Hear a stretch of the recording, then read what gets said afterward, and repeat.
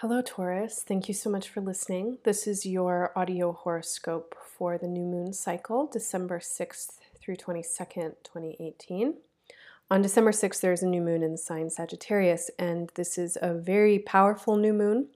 It is a new moon that is, well, all new moons are beginnings of new cycles. This new moon is the beginning of a new cycle that is on the heels of some pretty massive process. And what this process has been, at least in the last year, has had a lot to do for you with your relationships. And some kind of deepening, it's like this awareness that has been seeping in, or better yet, seeping up and out from the deepest layers of your internal experience with closeness, with connection. So these are all relationships that I'm talking about right now. Your siblings, your family, your friends, your colleagues, your loves, your partners, your collaborators, your networks, other people who are not you. These are all of your relationships. And what is coming forward is this feeling of being known. This is a feeling that over the next couple of years, you are going to be developing and beginning to abide in, beginning to dwell in. It's a feeling of familialness and familiarity with other life forms. And the reason why this feeling can now begin to saturate your existence is because you're recognizing something about difference. So we live in a moment on the planet where difference is really celebrated and obsessed on. And it is the focus for almost everyone is difference. And difference is like it becomes obsessive in the ways where we're constantly seeing difference in each other. Like, oh, well, you're different than me because you believe this, or we're the same and therefore we're aligned against those other people who are different. Difference is a way that we make ourselves special. It's a way that we insulate our own egos. It is it can be a wonderful thing of appreciating difference, but there's still underneath that some kind of misperception. And the misperception is a spiritual misperception. And when I say we're all the same, don't take that as like some spiritual piece of fluff and cotton candy that you're going to turn into a t-shirt. Everyone who's alive is having extremely different experiences. They have to deal with some really different things. They come from very different conditioning. It's like, yes, we are different in a lot of ways. But our spiritual similarity rests in our shared experience of embodiment, being in forms that appear to be separate yet all function as part of the same ecosystem. We are all living on this planet. We're all sharing this planet. Everybody who's alive needs clean water to drink. There's no exception to that.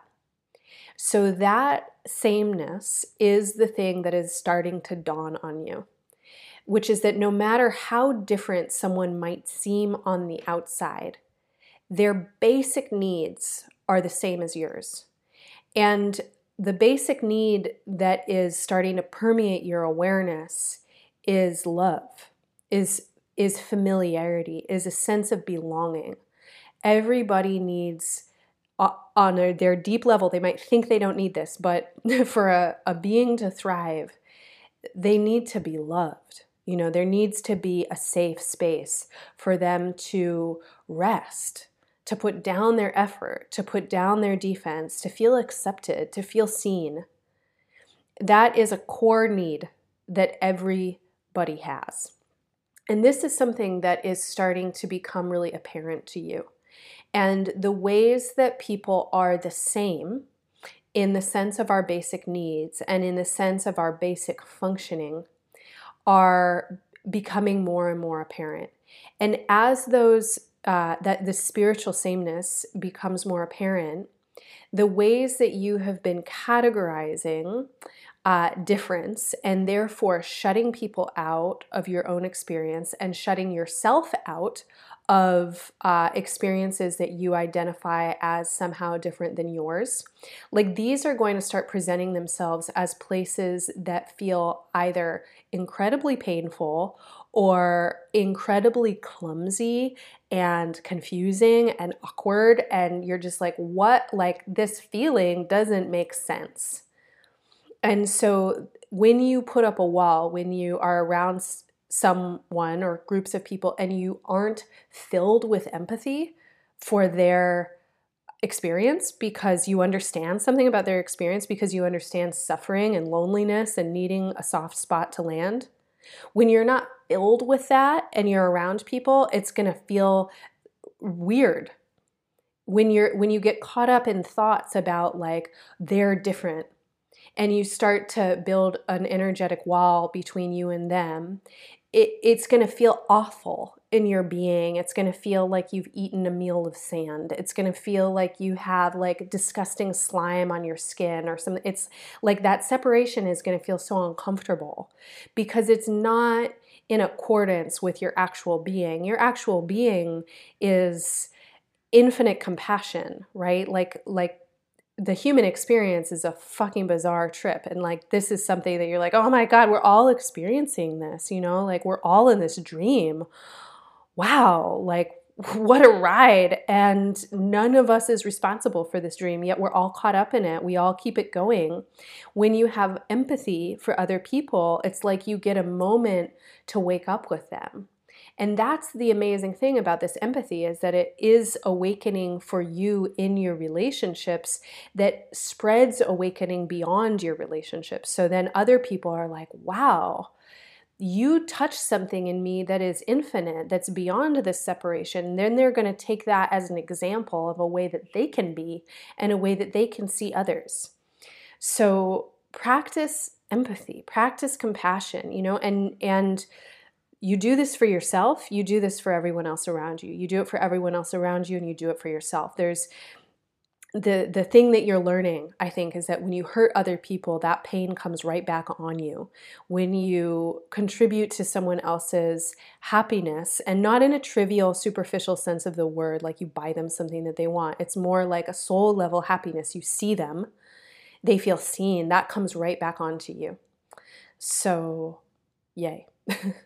Listen to your moon and rising sign horoscopes for more information on your personal astrology. Listen to the podcast on this new moon for more info on astrology in general. It's a very powerful new moon. Use the guided meditation. It is a resource for you to do deep level healing and inner body work that helps the potential of this new moon come through you and manifest through you. The affirmations at embodiedastrology.com are also tools for your integration. And finally, I offer zodiacal season planners. So every zodiac season, we're halfway through Sagittarius season, coming up to Capricorn season begins on December 22nd. And these planners are tools for you to learn about astrology through your daily life, through the recording of your experiences. And they detail the lunar cycles and planetary transits, and they have a lot of information. So if you're interested in receiving yours, then embodiedastrology.com, click donate. You can subscribe at any amount per month, and you will get yours by email. Thanks so much for listening. Bye for now.